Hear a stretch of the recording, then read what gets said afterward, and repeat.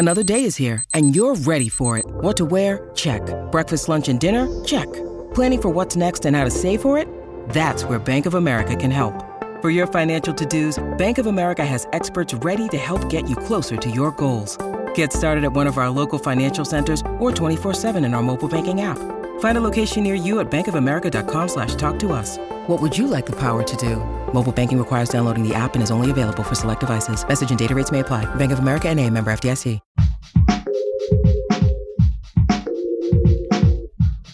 What if you could become a better person, not by working harder, but by taking one small step a day? And not because you're a bad person now, but because there's something inside you that's ready for more. How to Be a Better Person gives you one tiny step a day you can take to be the person you want to be. My mission? To help you live your best life. Hi and welcome. I'm Kate, and this is the How to Be a Better Person podcast. This week, I'm talking about communications because they can be a source of stress and feeling misunderstood and disconnected, or a chance to feel heard, understood, and connected.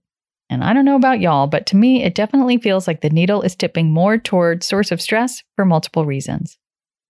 Today's big idea is that a vital part of quality communications is silence. Today's big idea is that a vital part of quality communications is silence. That means sometimes you have to keep your mouth shut. It's the only way you can listen, but it's not easy to do. Last week, my 10-year-old son went with me to the grocery store. He loves coming with me when his sister's not around because it means he gets to ride in the front seat.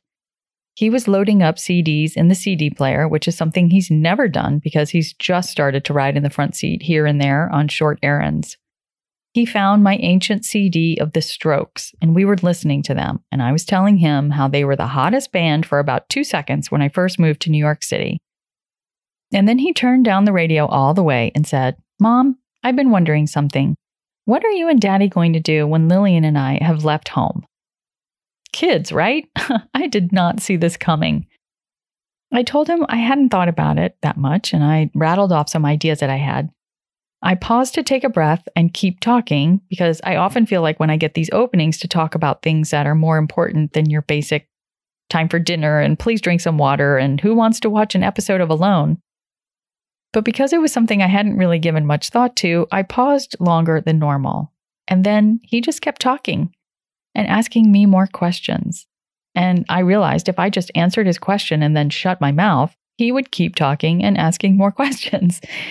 Usually I would be trying to make it a teachable moment, and cram in as much info as I could while he seemed to be in a receptive state. It was a great reminder that we don't always need to be driving the bus during a conversation and trying to steer it where we want it to go or keep it alive. Sometimes we just have to remember to be quiet. Especially during an awkward conversation, our tendency can be to just keep jabbering away in order to fill the void. It can almost feel like a huge urge to keep talking, like a pressure from within, but it doesn't help.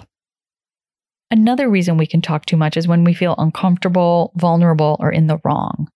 Like if someone invites you to do something and you can't or don't want to do it for whatever reason, instead of simply saying, "Thanks for the invite, but I can't make it," we tend to go on and on about the reason why.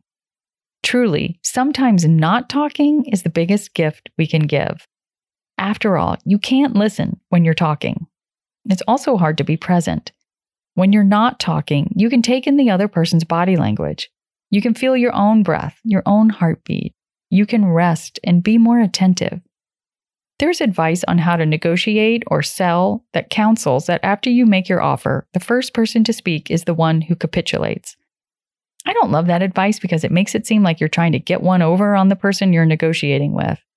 But as a business owner, I've learned that when I'm talking to a prospective client, whether that's for ghostwriting or coaching, after I've made my offer, I just need to shut my mouth. The people you're talking to need time to take in what you've said and to process, and giving them that space is actually a gift. It's really rare to share space inside of a quiet pause with someone else. And really, it's this novelty that I think makes it feel so uncomfortable. We're just not used to it. But it's how we give each other the chance to catch up to what the other person has just said. It says, "I'm here, I'm listening, I'll wait." Which, isn't that such a nice thing to feel? Your tiny assignment is to remember to hold back in your next conversation with someone. Where you would normally insert chatter, pause. See what happens.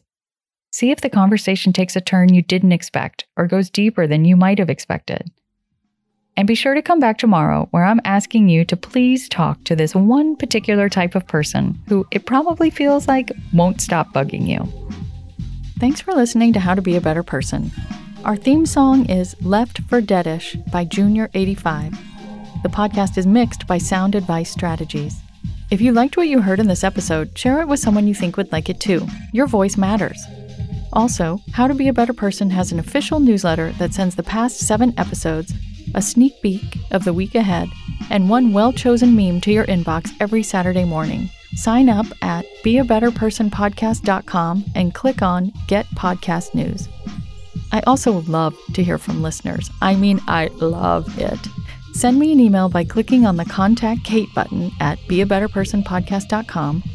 Tweet me at Kate Han, Katehan, or find me on Instagram at Kate Hanley Author. I look forward to connecting with you.